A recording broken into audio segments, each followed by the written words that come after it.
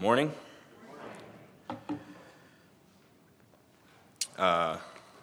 Appreciated that song that we just sang, "On Christ the Solid Rock I Stand," because in a way we're going to be talking about rocks this morning. Not necessarily in that context, but people who used rocks for various things. This morning, Ricky, during the remembrance meeting, read a passage in which Israel and the children of God are reminded of certain things that the Lord has brought them through, certain things that the Lord provides, certain things that the Lord does and did along their journey in their lives, and so forth. So if you'll turn with me to Psalm 103, we're going to be talking about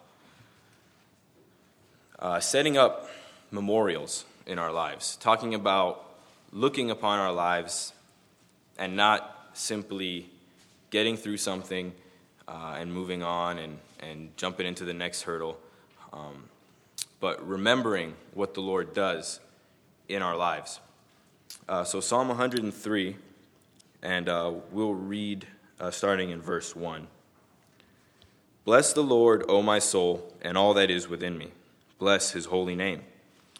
Bless the Lord, O my soul, and forget not all his benefits, who forgives all your iniquities, who heals all your diseases, who redeems your life from destruction, who crowns you with loving kindness and tender mercies, who satisfies your mouth with good things, so that your youth is renewed like the eagles.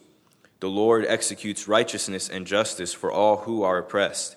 He made known his ways to Moses, his acts to the children of Israel. The Lord is merciful and gracious, slow to anger and abounding in mercy. He will not always strive with us, nor will he keep his anger forever.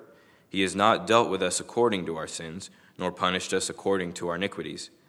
For as the heavens are high above the earth, so great is his mercy toward those who fear him. As far as the east is from the west, so far has he removed our transgressions from us. As a father pities his children, so the Lord pities those who fear him. For he knows our frame, he remembers that we are dust. As for man, his days are like grass. As a flower of the field, so he flourishes. For the wind passes over it, and it is gone, and its place remembers it no more. But the mercy of the Lord is from everlasting to everlasting on those who fear him, and his righteousness is to children's children, to such as keep his commandment, and to those who remember his commandments to do them. The Lord has established his throne in heaven, and his kingdom rules over all. Bless the Lord, you his angels, who excel in strength, who do his word, heeding the voice of his word. Bless the Lord, all you his hosts, you ministers of his, you do his pleasure. Bless the Lord, all his works, in all places of his dominion. Bless the Lord, O my soul. I want to emphasize verse 2 here. Bless the Lord, O my soul, and forget not all his benefits. We are a very forgetful people. And in verse 16, so actually 15, as for man, his days are like grass, as a flower of the field, so he flourishes. For the wind passes over it, and it is gone, and its place remembers it no more. Our memories, I think, tend to fall in line more with that. We kind of just, the wind passes, we move on, and things are gone. Whether it's a lesson that was learned, whether it's some grace that was poured out upon us, whatever the situation has been in our walk with the Lord, we tend to kind of get on a spiritual high and get excited, and I'm never going to forget this, Lord. And then a couple of days, sometimes a couple minutes, and it's gone. And we're kind of relapsing. We play this circle between us and the Lord. Psalms 111 and verse 4.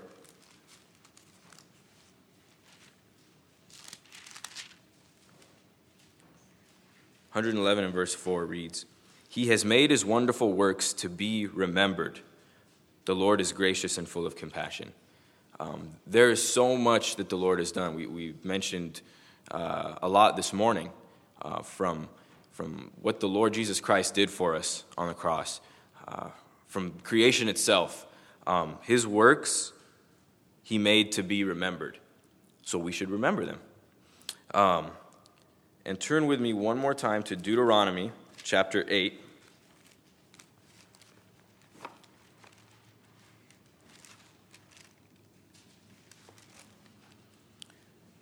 Deuteronomy chapter 8, and we'll start in verse 2.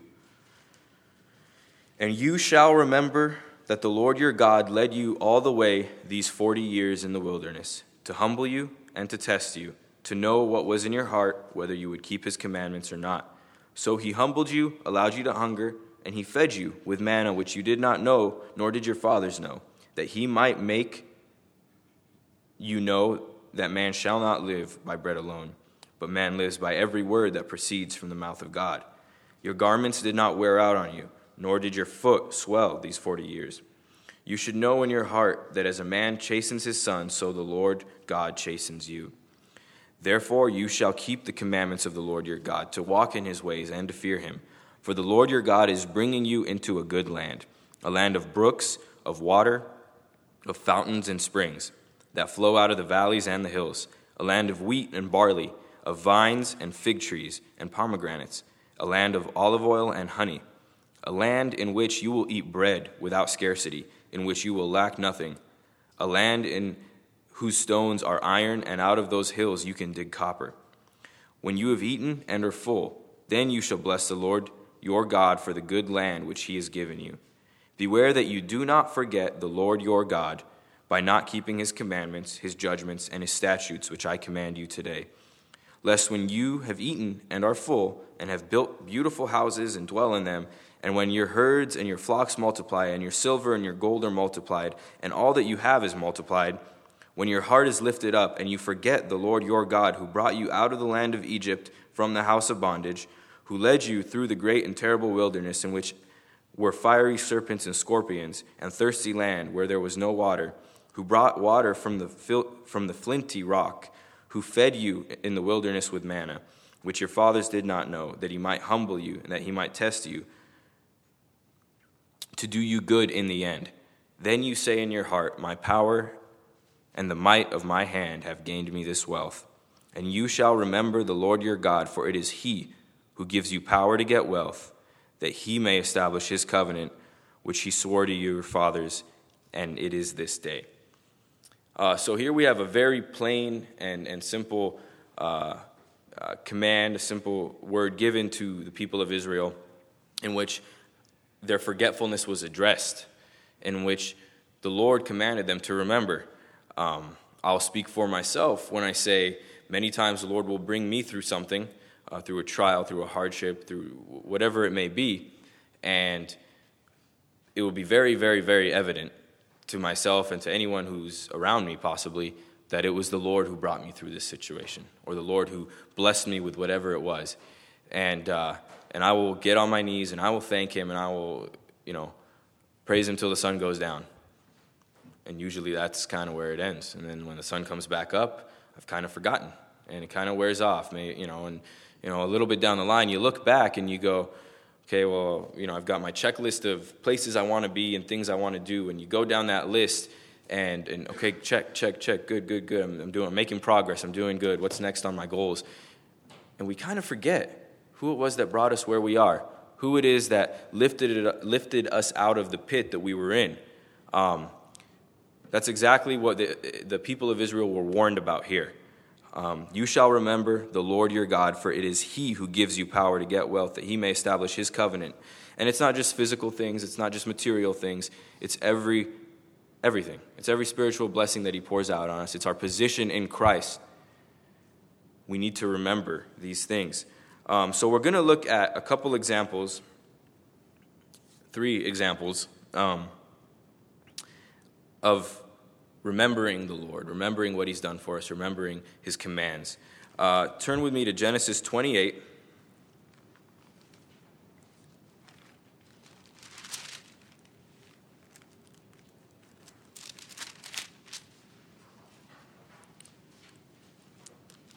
And we will start in verse 10. Genesis 28 and verse 10.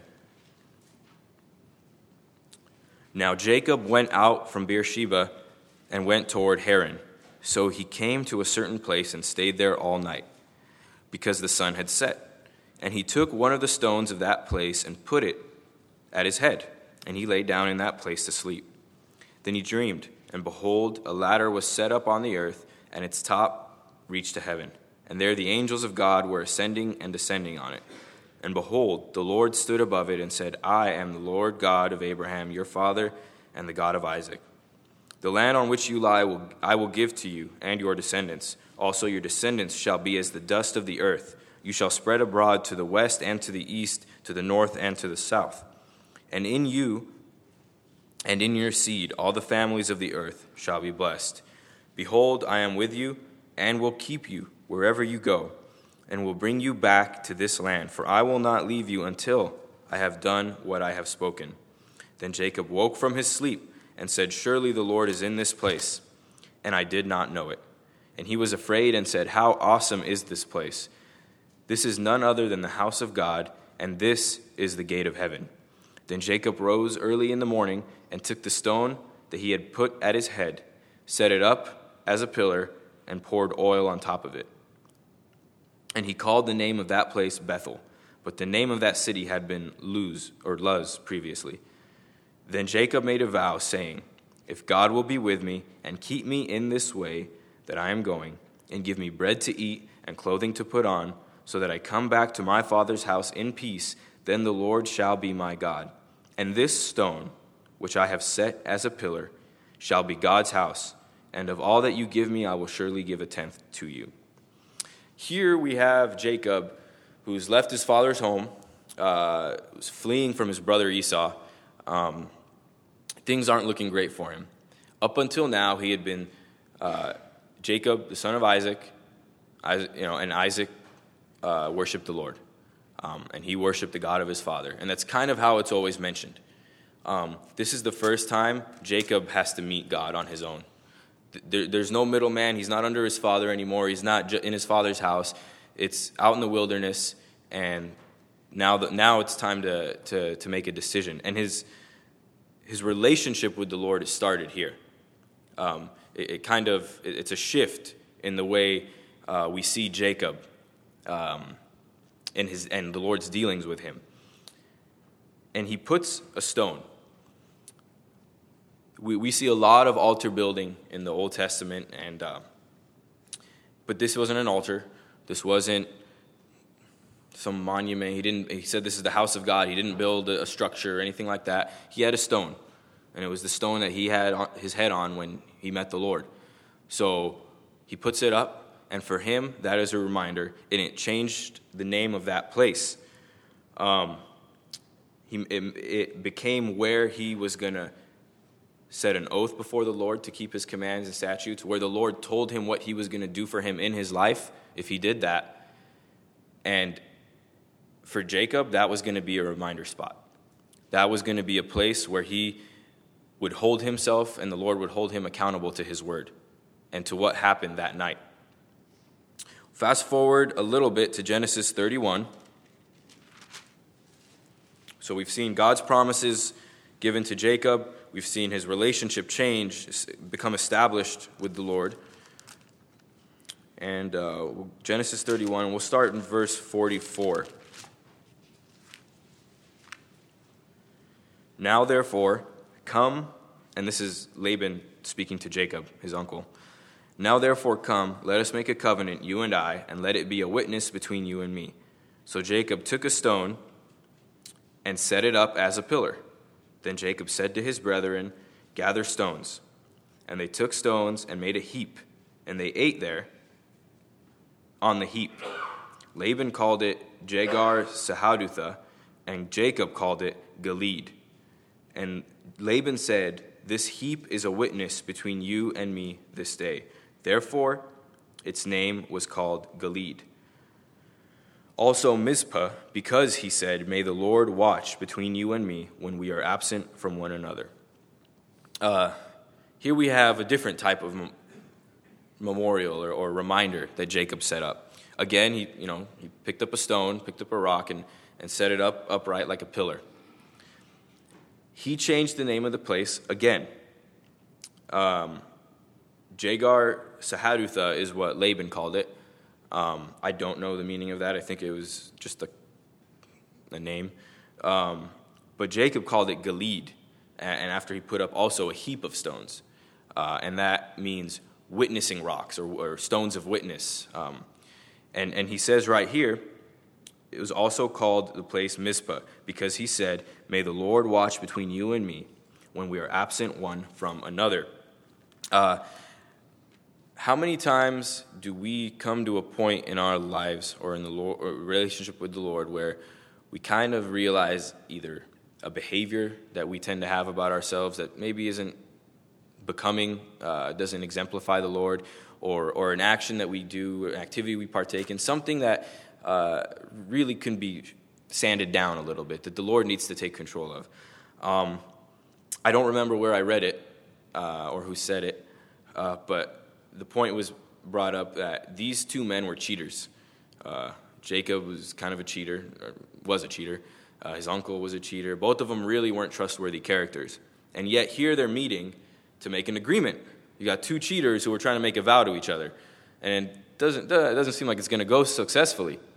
So who do they have to bring in? The Lord.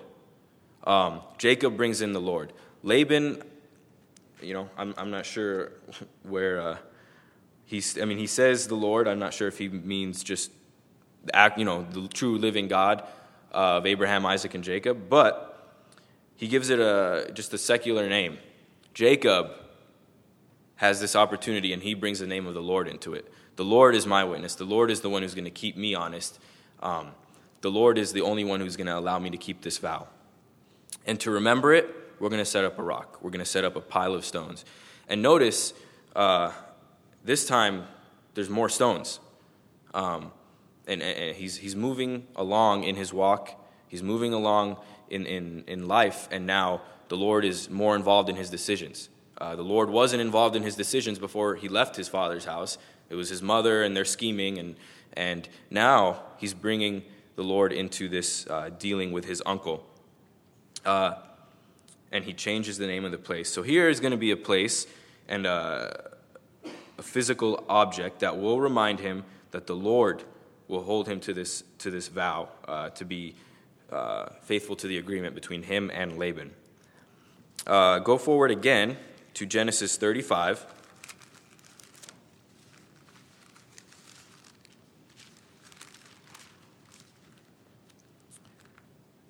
Verse 1, Genesis 35, verse 1 reads, "Then God said to Jacob, 'Arise, go up to Bethel, and dwell there, and make an altar there to God, who appeared to you when you fled from the face of Esau your brother.'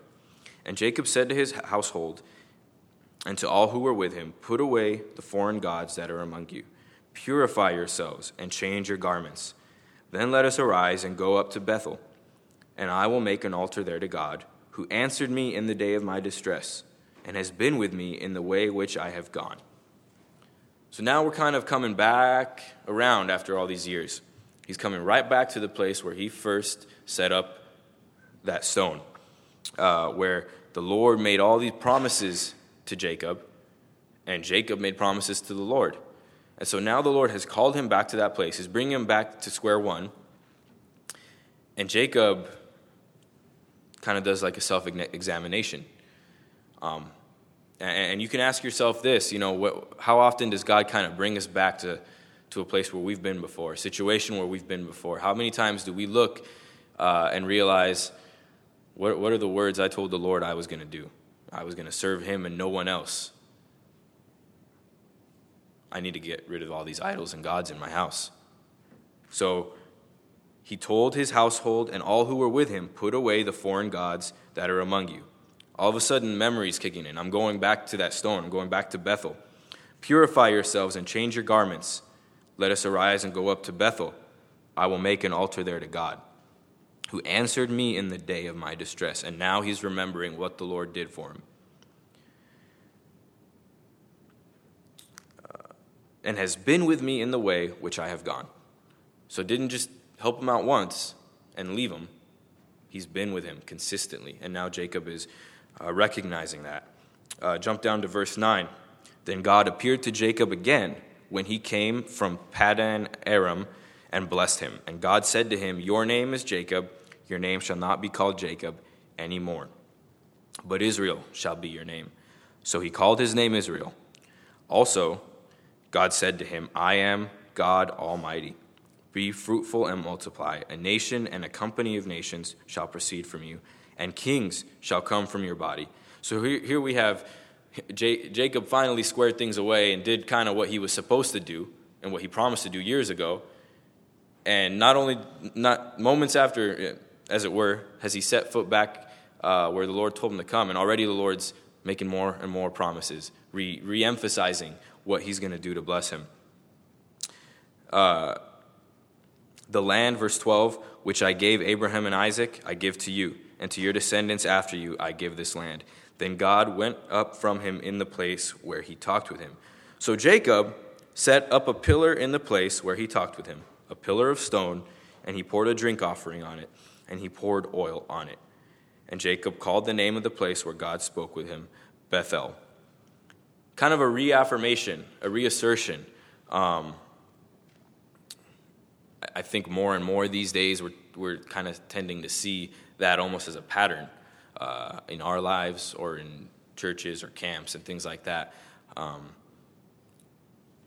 We dedicate our lives to the Lord. We give our lives over to the Lord, and whatever happens, we kind of fall away. And the very next summer, we're going to come up and we're going to rededicate our lives to the Lord and reaffirm everything. And here we have Jacob having been through quite an interesting gap of years between the first time he was there and the second time he's come. Now he has 2 wives, children, families, servants, cattle, riches. But something is very different. He's cleansed his life. He's cleansed his family's life from all those altars.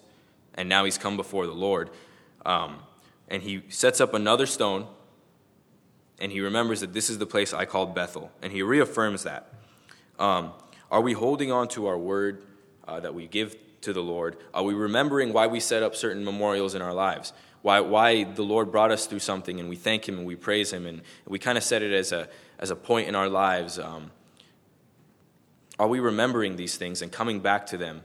And are we not making the changes that need to be made? Are we just going in a circle, or are we moving forward in our walk with the Lord? This is on a personal level. Here we see Jacob going through this, and it was by himself. And then it was with another, his uncle. And then now his whole family. It's happening in his life, and he's making sure that it's carrying on to those around him. There's also the corporate level.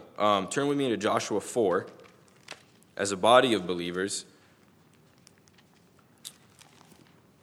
familiar passage.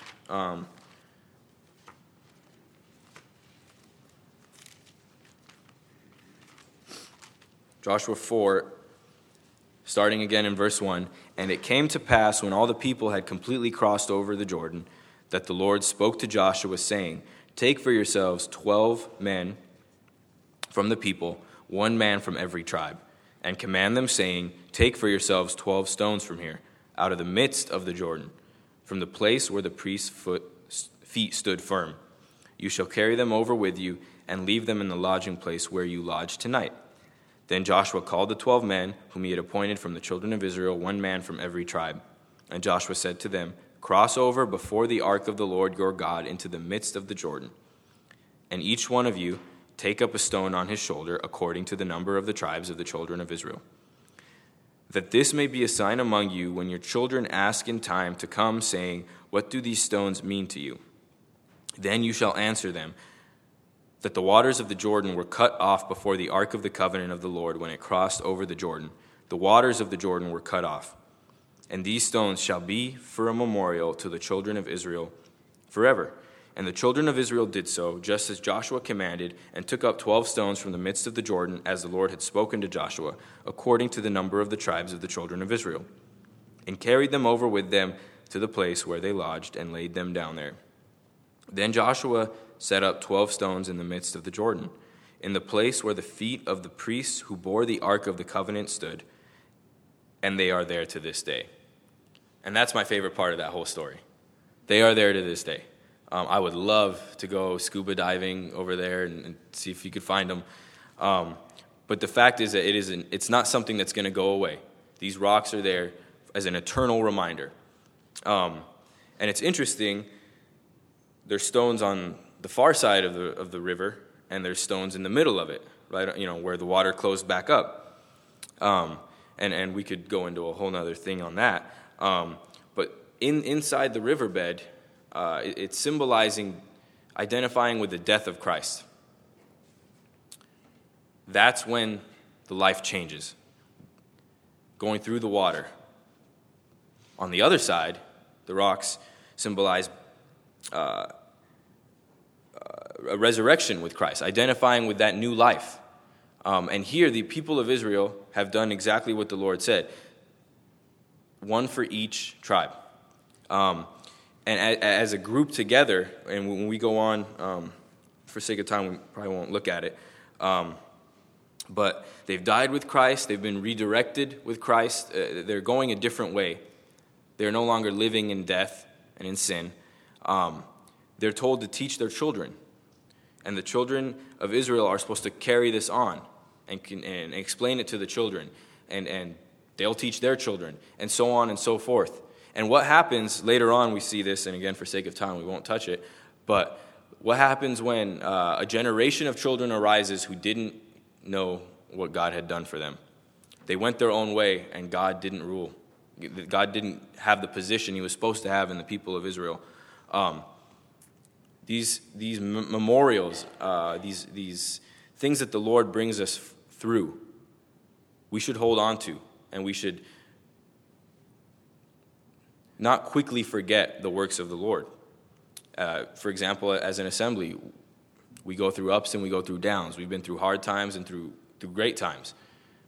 Do we kind of forget them and the time that the Lord strengthened us and the things that the Lord taught us and go along and then maybe years later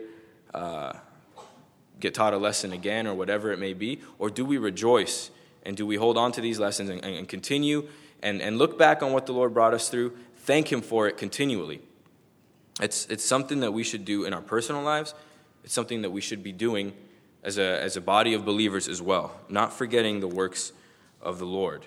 Are we looking at these things? Are we remembering the works of the Lord? And the simplicity that I appreciate about these examples is that they weren't elaborate, like I mentioned earlier, buildings or anything like that. They're rocks. There are rocks everywhere that they walked. And they just stood it up or put a few of them in a pile or whatever it was. That's what it was. Are we setting up something in our lives? I had a friend years and years ago, and we ministered together in a certain ministry, and there was a trial that went through that ministry. And only recently, a few years ago, did I start appreciating this. But we prayed together, and he goes, do you mind if we, kind of put our concerns and our issues, hold them on a rock and put these rocks here, and we'll always know between us that we had these rocks. I thought, okay, I guess that's, it's interesting, but sure. I humored him, as it were. But to this very day, I don't forget that, ever. And I remember that trial that we went through during that ministry, and I remember the verses that we read together. I remember the time of prayer that we had. I remember exactly what that rock looked and felt like. We can set up memorials in our lives. Now, we're not setting up idols and physical things that we're going to be looking at. But here we see Jacob do it. Here we see the children of Israel do it, not forgetting the works of the Lord. We are very forgetful people. Very forgetful people. And that's why the Lord uses simple things, a loaf of bread and a cup of wine. Day-to-day objects that symbolize the essentials of life, things that everybody had. And we had a time this morning of remembrance. We do it every week at the beginning of the week. And the Lord himself asks us in Matthew 26, as often as you do this, remember me, because we are so prone to forget. I'd like to read a thought that Charles Spurgeon had. He says this: "At the present time, in a spiritual sense, God in his mercy interposes on behalf of those who are in a similar condition to that of Israel and Egypt. You remember how Hannah sang, 'He raises up the poor out of the dust and lifts up the beggar from the dunghill to set them among princes and to make them inherit the throne of glory.' That dunghill would help that beggar remember what the Lord did for him. He would say, 'How can I forget that I was thrown away like a worthless thing? In my own estimation, I was a rotten, worthless, useless thing, fit only to be thrown among the rubbish of creation. But the Lord suddenly appeared to me, lifted me up, and set me among the princes of his people. Can I ever forget that? Let the bride forget her ornaments, and let my right hand forget her cunning, but never can my soul forget how the Lord brought me out of that horrible pit, out of the miry clay, and set my feet upon a rock, and established my goings.'" We saw kind of a progression in Jacob's example. He's established his relationship with the Lord. He goes on in aspects of his life, in various dealings, the Lord is also there, and there to remind him of a change he needs to have in his character. And then he comes back to the place where his relationship started, cleaning out his life, remembering the words that he promised the Lord he would accomplish in his life. And the Lord reminds him that he is going to keep his promises. I think it's interesting that the Lord set a rainbow in the sky, and so that he would remember his promise to the people. And you kind of read that and you think, well, he's not going to forget. I mean, he doesn't need, but that's what the Lord says. He sets it there as a reminder that he will never flood the earth again. The words that he gave to Moses and his family. So if the Lord can set a reminder, I probably should be as well. Because I'll tell you, my mom will tell you, my memory it's not good. I'm a very forgetful person. And when that carries on into my relationship with the Lord, that's when my walk tends to suffer. I forget the position he's put me in, a position of blessing that I don't deserve. Whether it's a rock or a rainbow or a dunghill, in case of this beggar, we need to be careful and conscientious enough to set up these memorials in our lives that bring us back to where the Lord has gotten us through. Quickly, let's go to Matthew, just very briefly. In chapter 27.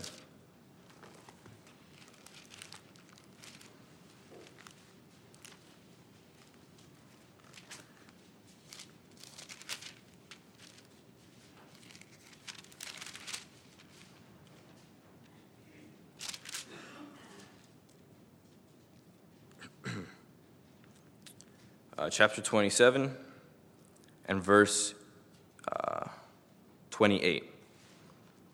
"And they stripped him and put a scarlet robe on him. And when they had twisted a crown of thorns, they put it on his head and a reed in his right hand. And they bowed the knee before him and mocked him, saying, 'Hail, King of the Jews.' Then they spat on him and took the reed and struck him on the head. And when they had mocked him, they took the robe off of him and put his own clothes, and led him away to be crucified. Then they crucified him," verse 35, "and divided his garments, casting lots.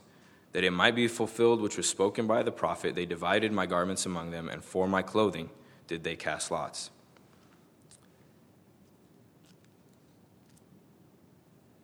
He was stripped.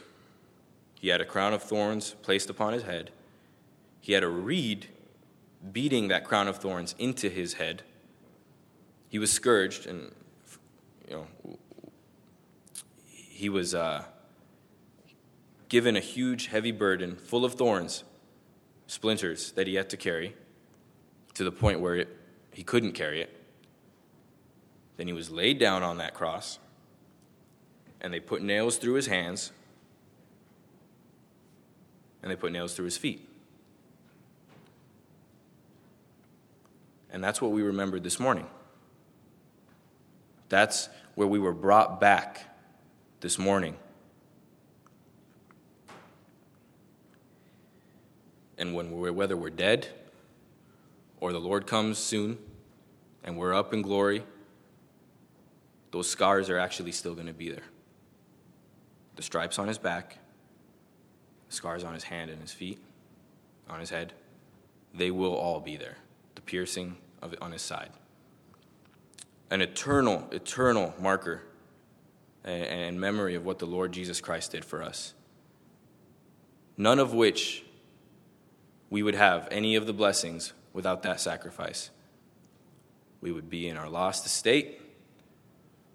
We would be like this beggar in Hannah's prayer, worthy to be thrown out with the rubbish of all creation. But instead, the one who accomplished all that creation decided to change that position, take upon himself at immeasurable cost, which again we had the privilege of remembering this morning, and bring us up among the princes, as Charles Spurgeon says. Those are going to be eternal markers.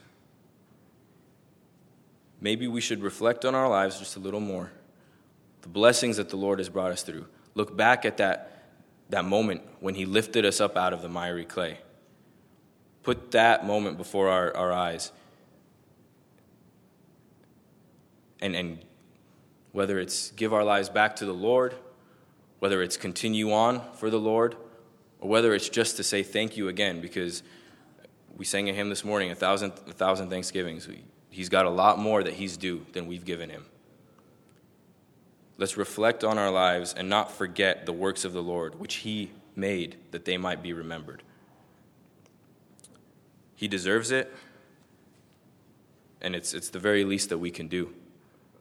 He's given us our lives, so it's his. And we should thank him. We should remember that every single day. Let's pray. God and Father, we thank you so much for your love.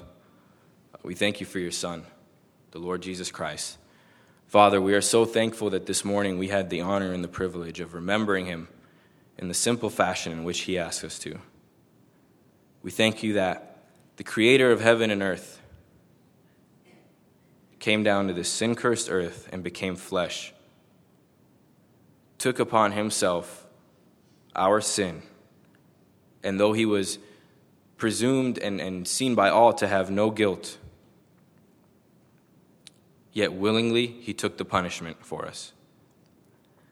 And Father, we thank you that forever he will have those scars on his hands, reminding us of his great love.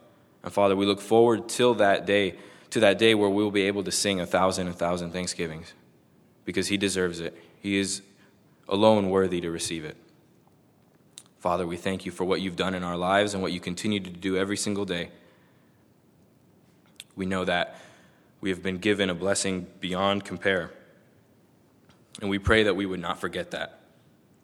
We pray that our wandering hearts, our forgetful hearts would be changed, that we would be able to reflect on our lives and set up reminders that cause us to praise, thank, and adore the one who changed our lives, and the one who continues to walk with us and take us through the valleys and the mountains day after day after day.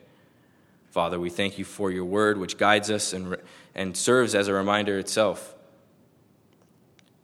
And Father, we pray that as we go from here, that in all things we would seek to honor and bring glory to the name of the Lord Jesus Christ. That if we come into dealings with others, that we would bring the Lord into it. And that when we are alone, that we would bring you into it. And Lord, in all things, that we wouldn't forget where our blessings come from and get puffed up and think of ourselves as successful or strong or accomplished or smart. But Father, that we would remember all things are from you. And you've brought us through the wilderness. You continue to bring us through the wilderness, and we look forward to the day we enter the promised land. And Lord, again, it's by your Son and what he has done on the cross for us. And it's in his holy and precious name that we praise and we thank you. Amen.